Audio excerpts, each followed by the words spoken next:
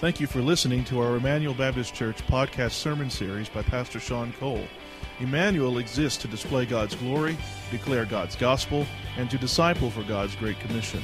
If you have any questions about this message or would like more information about our church, you can visit our website at www.ebc-online.org. Now here's Pastor Sean. Children, if you're in preschool and you're below that, you may leave now to go to kids worship. The rest of you can open your Bibles to Genesis chapter 15. Genesis chapter 15. And as you're turning there, I'm going to mention a name that probably nobody in this room has ever heard of. How many of you have ever heard of a man named Kirk Bloodsworth? If you know who Kirk Bloodsworth is, I want to come and talk to you after the service. Most of you probably don't know who he is. He was an honorably discharged Marine who in 1985 was convicted of murder and rape of a 9-year-old girl. Now, he maintained that he was innocent of this crime. And yet he was convicted of this crime. He went to prison. He was on death row twice, serving a life prison sentence. And in 1992, he began to hear of this new type of technology called DNA testing. We take for granted DNA testing today, but that was the early stages of DNA testing. And he'd heard about DNA testing, and he thought that he would appeal his case to the judge to see if they could reopen his case with this new DNA testing. So, thankfully, the judge ordered a DNA test from evidence that was thought to be destroyed, but it was actually found in a paper bag in the judge's chambers. The test came back conclusive, DNA test, that Bloodsworth was in fact innocent of the crime that he had committed.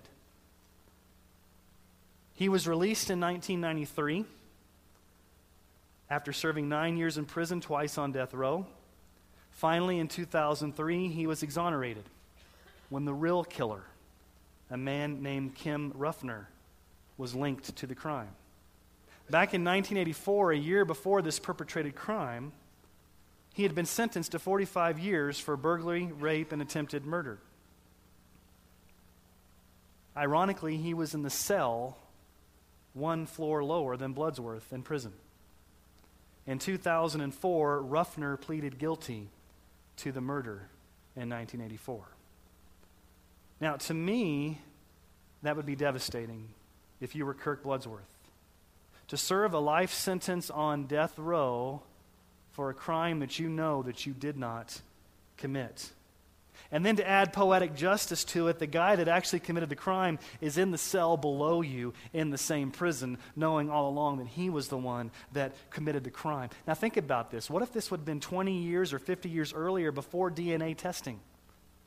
Would justice have been served? Would there have been justice for this man? There was probably no greater feeling of freedom and release than when Bloodsworth heard the test results from the DNA, you're not guilty. And even probably a greater sense of freedom when he heard that the other man, Kim Ruffner, confessed to the crime. To put it to bed once and for all. Now, none of us has probably ever here been on death row.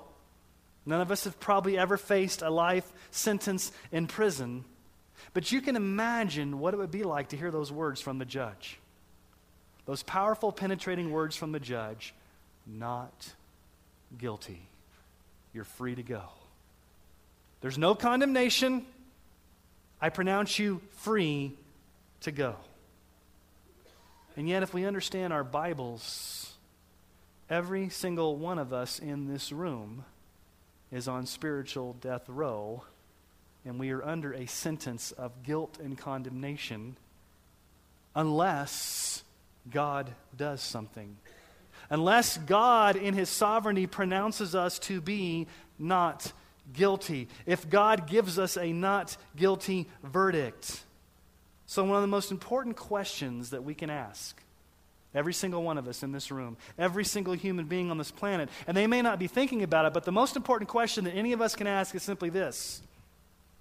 How can a holy and righteous God accept and forgive sinners as not guilty in his sight? How can the God of the universe, who's holy and just, look down upon sinners and pronounce us as not guilty, as righteous, as free, as accepted, as forgiven? And we know what the answer is, don't we? We've sung about it. The answer is that it only comes by faith alone, in Christ alone, by his grace alone. It's what Jesus has done for us on the cross. And so the glorious truth, the glorious answer to this is this. Sinners are accepted as not guilty through faith alone in Christ alone. That's the main point of my message this morning. But it's the gospel. It is the driving message that drives this church. It's the driving message of Christ. It is the fact that sinners like you and me can be accepted as not guilty through faith alone in Christ alone. It's amazing news that it comes by faith.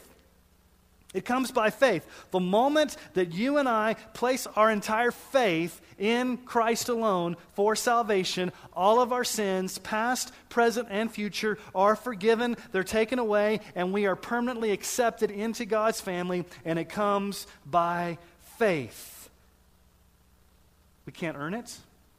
We can't do enough good to deserve it. We can't somehow work for it. We can't hope that at the end of our lives, our good deeds have outweighed our bad deeds on the proverbial scale. And because our good deeds are better than our bad deeds, somehow God is obligated, because we've been so good, to let us into heaven. That's not the way it works. It's a free gift of grace by faith alone, in Christ alone. And if it were not a free gift, there would be room to boast, to brag, to get to heaven and say, look what we've accomplished, look what I've done, look what I've produced, look what I've earned. We cannot do that.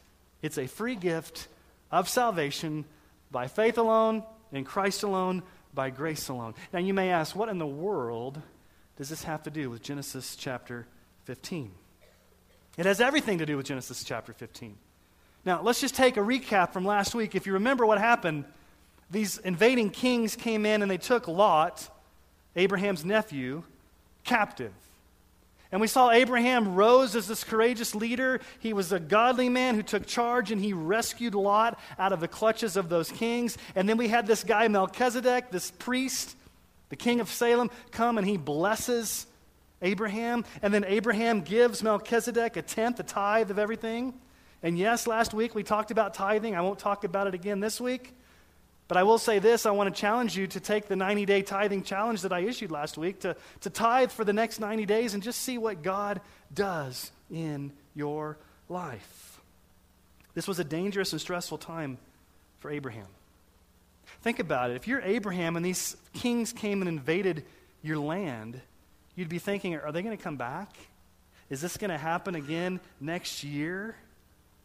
Remember what he's been promised. What's Abraham been promised? He's been promised a child, and he's been promised a land. Does he have either one of these yet? He has no child. He has no land. As a matter of fact, his wife is barren. They're getting up in years, and there's pagans in the land. And so Abraham is faced with probably the most fundamental question that he can ask. Will Abraham actually believe God? Will Abraham put all of his trust and confidence in this God who has promised these things to him? Because if you're Abraham, you're not seeing it. You're not seeing the child. You're not seeing the land. All you're seeing is this chaos surrounding you, and you have to ask the question, will I believe in this God if you're Abraham? So what I want to do is I want to show us three things this morning from this text and also going into the book of Romans that relate to trust, faith, confidence in Christ alone. Now, this chapter is nicely divided into two sections. Verses 1 through 6, we see Abraham's concern about not having a son and how God deals with that. In verses 7 through 21, we see Abraham's concern with not having land And God addresses that. So how is God going to answer the problem of not having a son and not having land? Well, let's read together and find out. So if you've got your Bible, Genesis 15, verses 1 through 6. After these things, these kings coming, invading, Melchizedek coming, all the things that we saw in chapter 14. After these things, the word of the Lord came to Abram in a vision. Fear not, Abram, I am your shield. Your reward shall be very great. But Abraham said, O Lord God, what will you give me? For I continue childless, and the heir of my house is Eleazar of Damascus. And Abram said, Behold, you've given me no offspring, and a member of my household will be my heir. And behold, the word of the Lord came to him. This man shall not be your heir. Your very own son shall be your heir. And he brought him outside and said, Look toward heaven and number the stars if you're able to number them. Then he said to him, So shall your offspring be. And he believed the Lord, and he counted it to him as righteousness. So here's the first issue for this morning that we see in verses 1 through 6. The sovereign God is our shield and our protector. Notice the first words that come out of the Lord's mouth to Abraham in verse 1. After these things, the word of the Lord came to Abram in a vision. Fear not. Fear not. We often hear that in the Scriptures. Abraham, don't fear. Don't fear these kings. Don't fear the fact that you don't have any children. Don't fear the fact that you don't have the land and these pagan nations are in there. Do not fear. Why? Why is Abraham not to fear? Well, God gives him the reason. Fear not, Abraham, I am your shield. I'm your shield. I'm your protector. I'm your strong tower. I'm your refuge. I'm your solid rock, Abraham. I am your shield. Psalm 3, verse 3 says this, But you, O Lord, are a shield about me, my glory and the lifter of my head. You are a shield about me. Psalm 18, verse 30. This God, his way is perfect. The word of the Lord proves true. He is a shield for all those who take refuge in him. Are you worshiping Christ this morning as your shield? I think we can really relate to Abraham.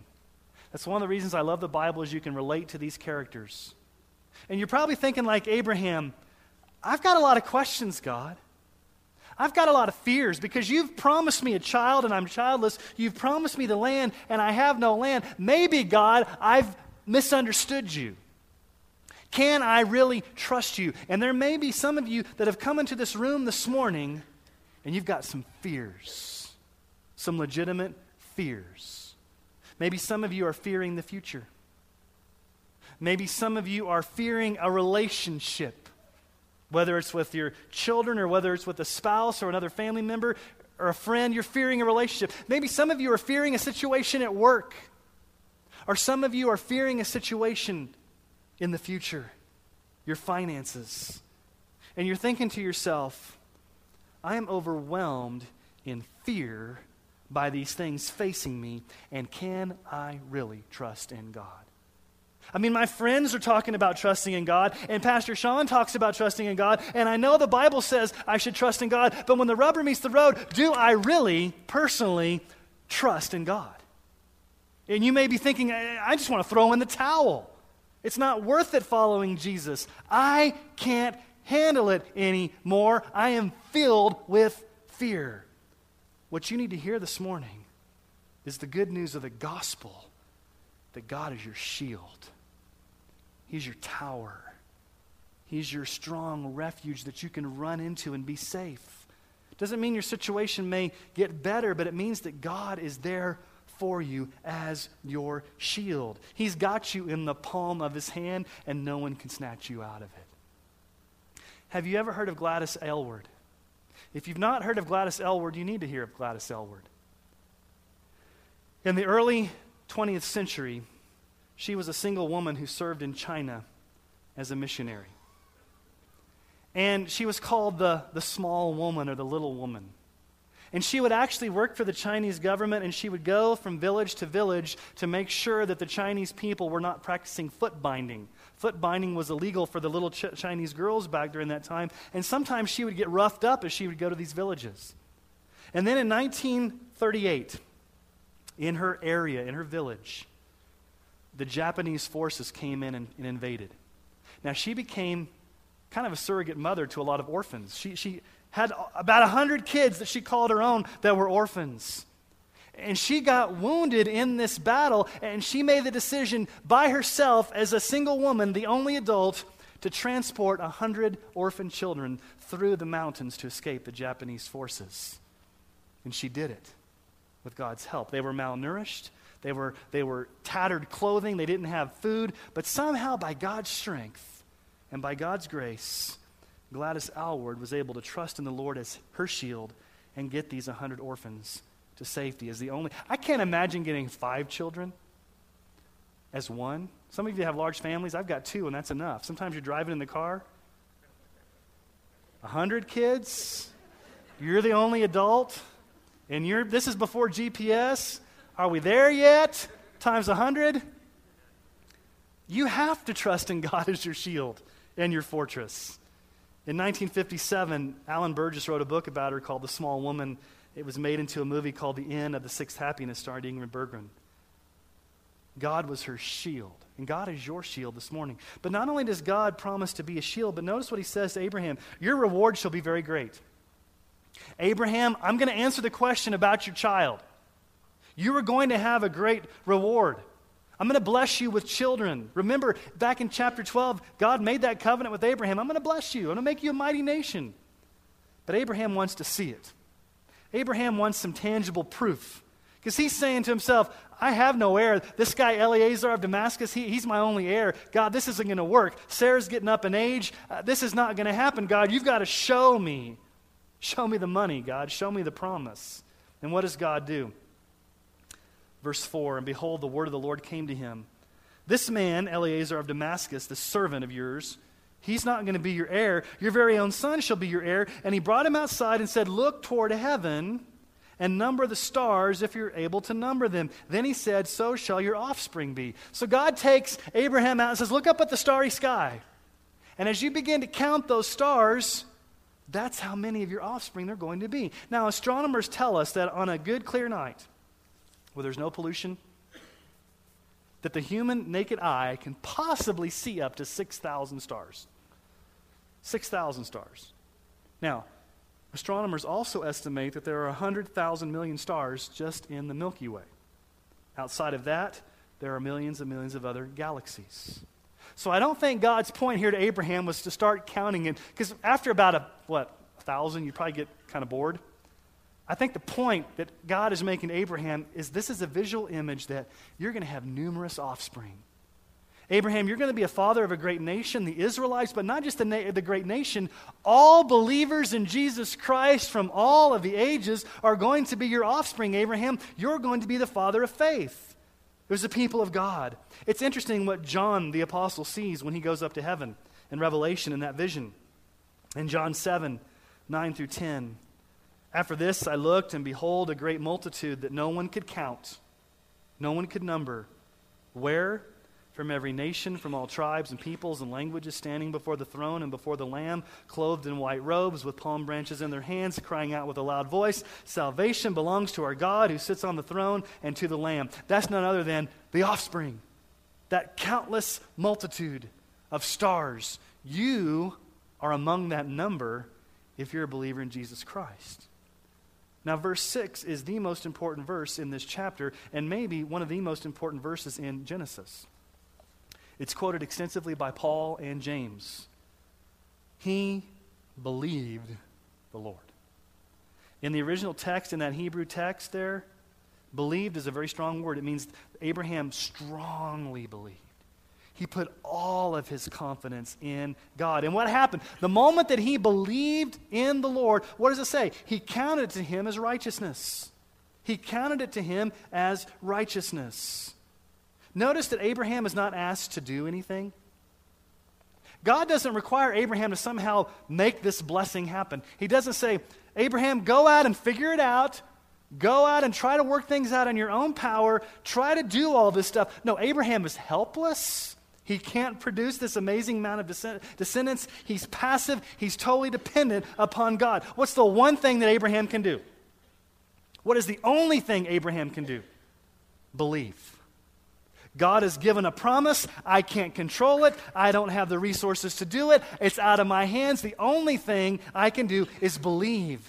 And God says the moment Abraham did that, it was counted to him as righteousness. God has accepted Abraham. Now we're going to talk about that in a few moments, so hold that thought. Verses 1 through 6, God addresses the issue of the son. Abraham, you're going to have a son, and not just one son. Your very own son's going to be your offspring, but it's going to be as countless as the stars in the sky. And Abraham believed the Lord. Now we get to verses 7 through the end of the chapter, through verses 21, and God is going to deal with the land. Okay, we got the son part worked out. I'm going to have a son, but what about the land? And here's how God answers it. God cuts a binding covenant in blood with Abraham. So here's the second issue for this morning. The sovereign God is absolutely true to his covenant promises. Let's see this unfold where God is absolutely true to his covenant promises. Let's pick up in verse 7. And he said to him, I am the Lord who brought you out from Ur of the Chaldeans to give you this land to possess. But he said, O Lord God, how am I to know that I shall possess it? Again, Abraham wants proof. He said to him, bring me a heifer, 3 years old, a female goat, 3 years old, a ram, 3 years old, a turtle dove, and a young pigeon. And he brought him all these, cut them in half, and laid each half over against the other, but he did not cut the birds in half. And when the birds of prey came down on the carcasses, Abram drove them away. As the sun was going down, a deep sleep fell on Abram. And behold, dreadful and great darkness fell upon him. Then the Lord said to Abram, know for certain that your offspring will be sojourners in a land that is not theirs, and will be servants there, and they will be afflicted for 400 years. But I will bring judgment on the nation that they serve, and afterward they shall come out with great possessions. As for you, you shall go to your fathers in peace.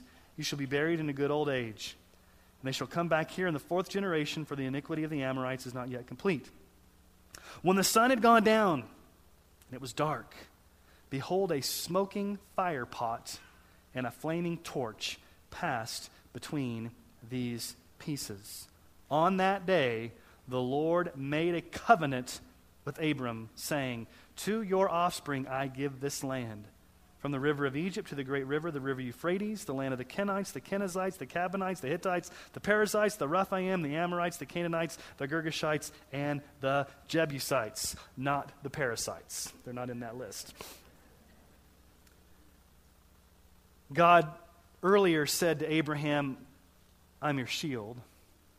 Now he says to Abraham, I'm your Lord. As a matter of fact, Abram, I plucked you out of pagan moon worshiping in Ur of the Chaldeans, and I showed you sovereign grace, and I've been your protector, and I've blessed you. And God says to him, I'm your Lord. And Abraham still has a little bit of trouble understanding all this, and he says, I need to see it, God. How am I going to get this land? What's going to happen for me to possess the land? Because after all, these 4 kings from the east just came and invaded the land, and they took my nephew off. And then down there earlier, we listed 10 nations of these Ite nations. And God says, here's what I want you to do, Abraham. I want you to go get some animals, and I want you to cut these animals in half. And I want you to put a space between these 2 animals and have the animals facing each other. So cut them in half and then put a space between them and have the 2 dead animals facing each other. Now, this was before the sacrificial system during Moses, but these animals were used later in the sacrificial system. But it's always been, from the beginning, God doing things through blood, the blood of the covenant. All the way back to Adam and Eve, when he clothed them with animal skins, when he killed the animal back in Genesis chapter 3. So Abraham cuts these animals in half, puts a space between them, lays them facing each other, and then a dreadful darkness falls upon Abram, and he goes to sleep. And this dreadful darkness is an ominous foreboding of what's going to happen in the future. And God comes to Abraham in this dream and gives him a prophecy about the Exodus. I mean, we've got the Exodus right here. Your people, the Israelites, are going to be in captivity for 400 years. They're going to be slaves there. They're going to be afflicted there. They're going to be there for 400 years. After the 400 years, they're going to come out with great possessions. And we go back and we read Exodus and we find out, sure enough, it was around 400 years. They were in captivity. Moses says, let my people go. They go through the Red Sea. They plunder the Egyptians. It all comes true. This is a prophecy right here to Abraham. And God says to him, for you personally, Abraham, you're going to die in a good old age. You're going to die in peace. But the iniquity of the Amorites has got to be fulfilled. All these nations are there in the land, and we know if you read the book of Joshua, Joshua goes in and has to conquer all these ites. If you go to Joshua, you find out there are all these ites, the Kenites, the Kenizzites, the Cabanites, the Hittites. Those are all the nations that are in the land. And so here's what God does. God gives Abraham a prophecy that we know comes true historically. So that shows us the trustworthiness of the Bible. But then, in verses 17 through 18, we've got this weird experience. The sun goes down. It's dark. Abraham's in a deep sleep, and he's cut these animals, and there's a space between the animals, and behold, what shows up? A flaming torch and a smoking pot. Just kind of go between these two animals. That's a symbol of God's holy presence. God has always shown up in fire when he's appeared to his people. How did he show up to Moses in the burning bush? In fire. The nation of Israel, a pillar of smoke, the pillar of fire. And God comes in fire between these two pieces of dead animals, and the scripture there in verse 18 says, on that day the Lord cut a covenant. Literally cut a covenant with Abraham. And let me explain to you what's going on, because this is profound if you don't understand what's going on. Let me explain it to you. In that culture, when two parties came together to make a covenant, to make an agreement, what they would do is they would do the ceremony. One side would cut one half of the animals. The other side would cut the other half of the animals. They would shake on it. And basically they would say this: I promise to fulfill my end of the agreement. If I fail to fulfill my end of the agreement, may what happened to these animals come upon me. In other words, may I be dead like these animals. May the curses of these dead animals come upon me if I don't keep my end of the bargain. And then the other guy would say, okay, the same thing. If I don't keep up my end of the bargain, may these dead animals come upon me, may I be cursed. And so both parties would agree that if they didn't fulfill their end of the agreement, they would be like these dead animals. But here's the issue. Who passes through? God passes through. God keeps both ends of the covenant. Because here's what happens. Is Abraham ever going to be able to live up to his end of the covenant? If you keep reading, you find out Abraham makes some more sin. And are we sinners today? What God is saying is this: Abraham, if for some reason you and your offspring fail to fulfill your end of the covenant, may I be like those dead animals. God is calling a curse upon himself. Now, the amazing thing about that is we know that God won't fail. God's not going to somehow not give his end of the bargain. God cannot fail. And here's the issue. What is he requiring Abraham to do? The only thing Abraham did was to sacrifice. But do you realize what's going on here? What is Abraham doing during this time? He's asleep. He is totally dependent upon God. He's childless, he's landless, and he's asleep. And God comes to him in sovereign grace and says, I'm cutting a covenant in blood. And if I don't fulfill my end of the covenant, Abraham, because of your failure, may I be like these dead animals. I'm putting it all on my shoulders. He's paying the price in blood. God is saying, I'm paying the price in blood myself if you fail to keep your end of the agreement. Ray Vanderland, if you've ever watched the Focus on the Family That the World May Know series, where he travels to the Holy Land and does a lot of these videos, he says this: at that moment, Almighty God pronounced the death sentence on his son, Jesus. God passing through the two cut pieces himself as a flaming torch is a picture of the cross. That God is going to require a death if you don't keep up your end of the agreement.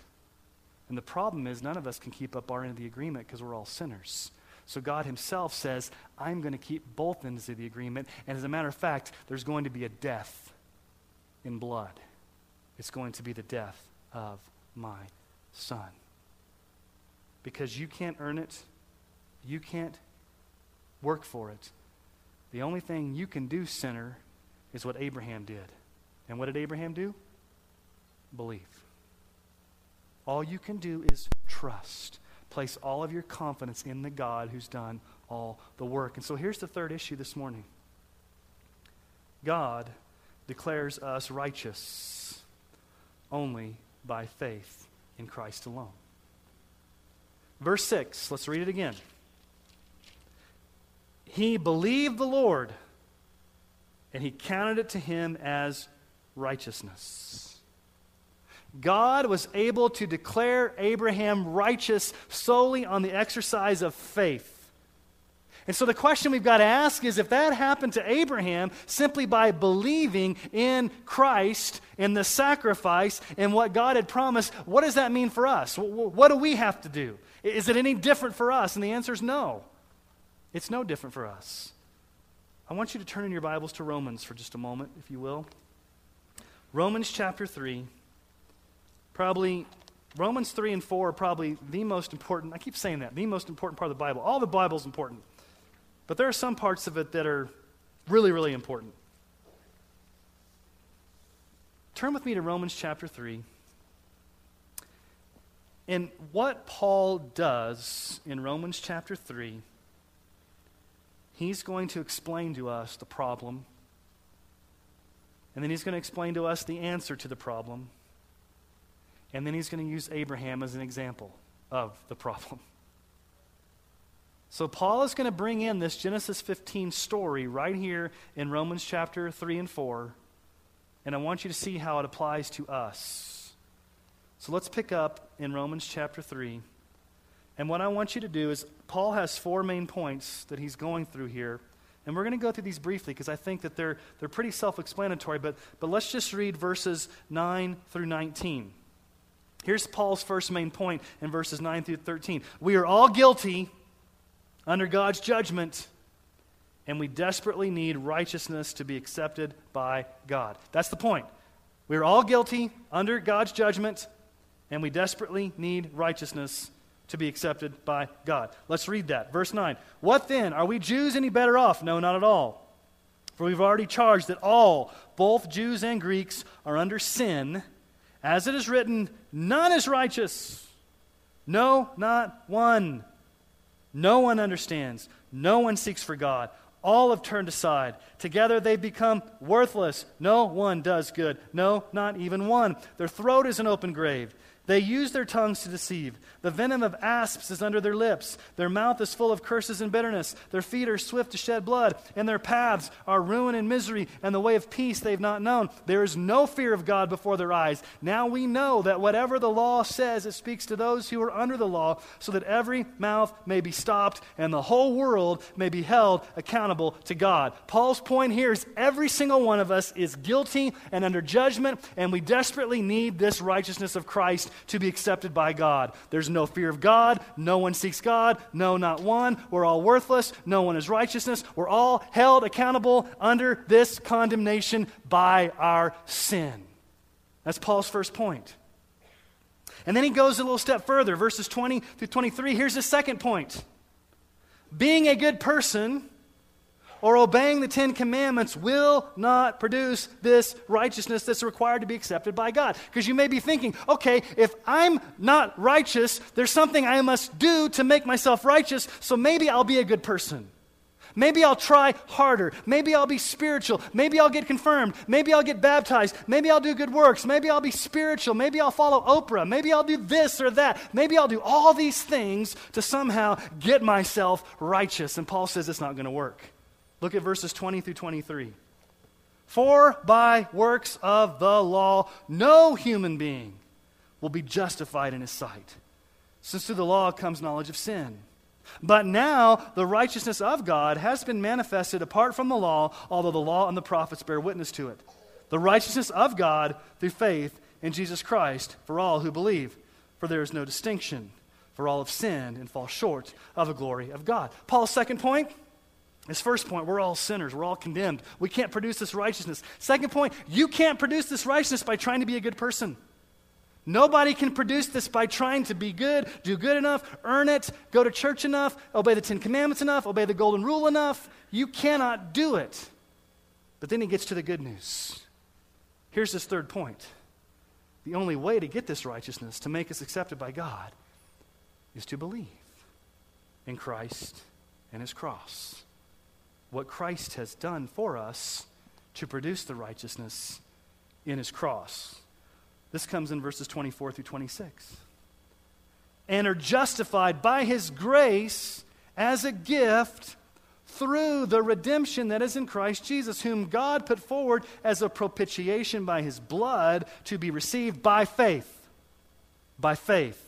What God has done in sending Jesus to die on the cross, to take God's wrath, as we sang earlier, must be received by faith as a free gift. This was to show God's righteousness, because in his divine forbearance, he passed over former sins. It was to show his righteousness at the present time, so that he might be the just and the justifier of the one who has faith in Jesus. Over and over again, Paul says the only way you can be declared righteous, you can be declared accepted, you can be forgiven by Christ is to believe. To be like Abraham and trust wholeheartedly in Christ and what he has done on the cross to make a way for us to be accepted. And here's Paul's fourth point. If we could somehow be good enough, or be accepted by being good enough or obeying the 10 Commandments, then we could boast that we somehow earned it or deserved it. If it was up to us and what we did, we'd have room to boast. Look what he says in verses 27 through 28. Then what becomes of our boasting? It is excluded. By what kind of law? By a law of works. No, but by the law of faith. For we hold that one is justified by faith apart from works of the law. I've given this illustration time and time again, but it bears giving again because we need it beat into our heads. This is what it means to be accepted by God. Picture your life as a bank account. And picture Jesus' life as a bank account. You guys are familiar with banking debits and credits and transfers and credits and negative balances. You ever had overdrawn on your debit account? Here's the issue. When the God of the universe looks down upon our lives without Christ, when he looks at your life as a bank account, he sees a balance of negative millions and billions of dollars of sin. You are in major debt because of your sin, and there's no way you can get yourself out of debt. There's no way you can produce that. So what you do is you believe in Jesus. The moment you believe in Jesus, your debt, your millions and billions of dollars of debt is taken out of your account and it's placed in Jesus' account because he took it on the cross. That's beautiful. You are no longer in debt. But that's only halfway. To not be in debt is good, but you're at zero balance. You need a positive balance to be in God's good graces. The thing is, you can't create this positive balance. You can't do it. The other beautiful thing happens is when you believe in Jesus, his perfect record of righteousness is credited to your account so that when the God of the universe looks down upon your life, he can pronounce you not guilty based upon Christ. So it's a double transaction. All your sin goes to Jesus and all of his righteousness goes to you, and therefore God can look down and say, not guilty. Now Paul illustrates this with Abraham. Look at chapter 4, verses 1 through 4. What then shall we say was gained by Abraham, our forefather, according to the flesh? For if Abraham was justified by works, he has something to boast about, but not before God. For what does the Scripture say? Abraham believed God, and it was counted to him as righteousness. And verses 4 and 5 are crucial. Now, to the one who works, his wages are not counted as a gift, but as due. And to the one who does not work, but believes in him who justifies the ungodly, his faith is counted as righteousness. Here's Paul's point in verse 4. If you work, you get paid because you worked. How many of you would do this? You've worked a 50-hour week, maybe a 60-hour week. You've slaved over your job. You've had to deal with all the crazy people and the issues at your job. And you've just worked like a dog all week. And it's the end of the week, and you go to your boss and say, you know what? I really don't want to get a paycheck this week because I'm feeling real generous. How many of us would volunteer for that? We are hardwired to what? Get what's coming to us. If I work, it better come to me. If I put in overtime, it better come to me. I work, therefore I get paid. I put out effort, I reap the benefit. That's how we're hardwired, but that is not the way the gospel works. The gospel is just the opposite of that. The Bible says it's not to the one who works, but to the one who trusts. That faith is counted to him as righteousness. But see, here's the problem. We all think that we need to somehow work for our salvation. If I could just do a little bit more, God would accept me. If I just go to church more, if I just give my tithes and offerings more, if I just grow up being a good person, if I obey the golden rule more, if I try really hard to do the 10 Commandments, if I do, God may accept me. Are you frustrated and exhausted by now? It's not what we can do. It's what Christ, some of you are laughing. That's okay. I realize now why you're laughing. It's not what we can do. It's what Christ has done for us in his cross. In the moment that you trust in Jesus, you're counted righteous. You're accepted.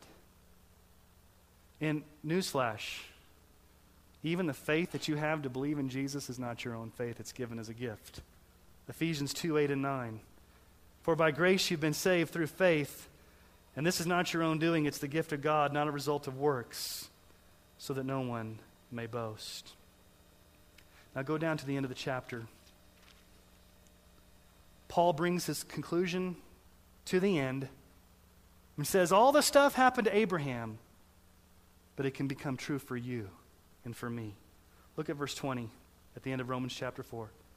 No unbelief made him waver concerning the promise of God, but he grew strong in his faith as he gave glory to God, fully convinced that God was able to do what he had promised.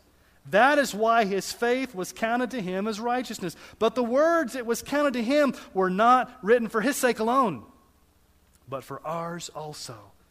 It will be counted to us who believe in him who raised from the dead Jesus our Lord, who was delivered up for our trespasses and raised for our justification. The moment that we believe, the moment that we place all of our trust in Christ alone, not in ourselves, not in our good works, not in what we can do, simple trust, the Bible says at that moment, all your sins are forgiven. You are perfectly accepted by God. You are given permission to enter into his family. You're adopted into God's family. You have the joy of eternal life. It comes by faith alone. So let me just give you a warning this morning. Without this faith and without Christ, you are like Kirk Bloodsworth that we talked about at the beginning of the message. You're on spiritual death row this morning. You're facing an eternity without Christ. And no matter how hard you plead for a DNA test or blame somebody else that may have done it, it's always going to come back guilty, guilty, guilty because of your sin. And if you were to die in your sin as one who's under God's condemnation, the Bible says it's very clear. Your fate, your destiny is a place called hell, eternal conscious torment. And you're helpless to get yourself out. You're on spiritual death row and you cannot get yourself out. You cannot plead innocence. There's nothing you can do. The one thing you can do is the same thing Abraham did, the same thing that those in this room have done, and that is trust in Jesus alone as the only one to save you. And the moment you do that, the moment that you place your trust in Jesus, something amazing happens. You hear the words from the judge. Forgiven. Not guilty. Free. Accepted. Jesus is wonderful. Jesus is powerful. Jesus is the only all-sufficient Savior that stands ready to welcome all who would come to Him, who are broken, who are repenting, and who beg for mercy. He will never turn away anyone who comes to Him in brokenness and repentance. He says, "Come to me, and I will give you rest. Believe in me, and you will be freed." So this morning, would you believe in Jesus to escape spiritual death row so that you can hear the words of the judge say, "Not guilty, once and for all. You're welcomed into my family." Enjoy your freedom now and forever with King Jesus. My prayer, I've been praying this all week. If you're here this morning and you've never done that, you've been trusting in yourself, you've been trusting in other things, but you've never trusted in Christ alone. The Bible says, don't harden your heart today. Today is the day of salvation. Would you put all of your trust in Jesus as the one to save you? Let me ask you to bow your heads this morning.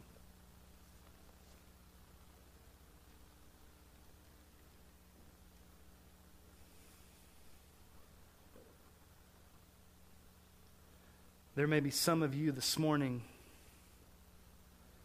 that you know you're on spiritual death row.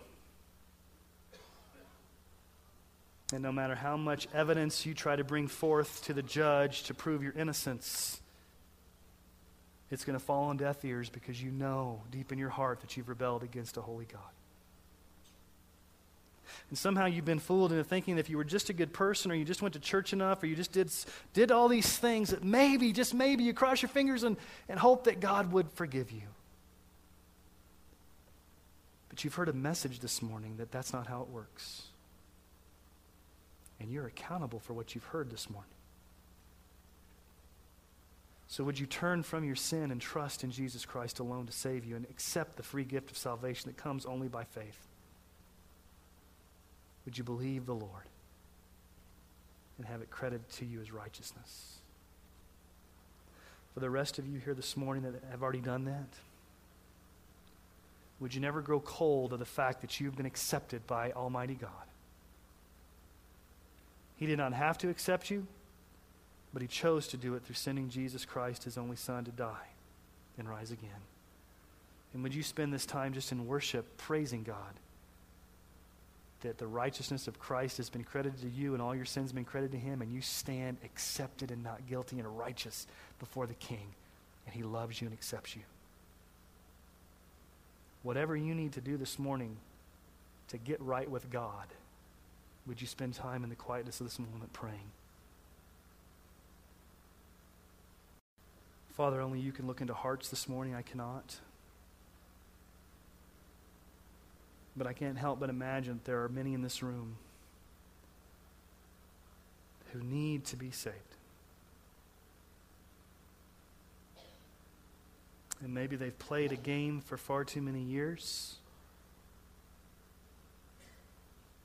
And maybe they've tried to pretend for their spouse.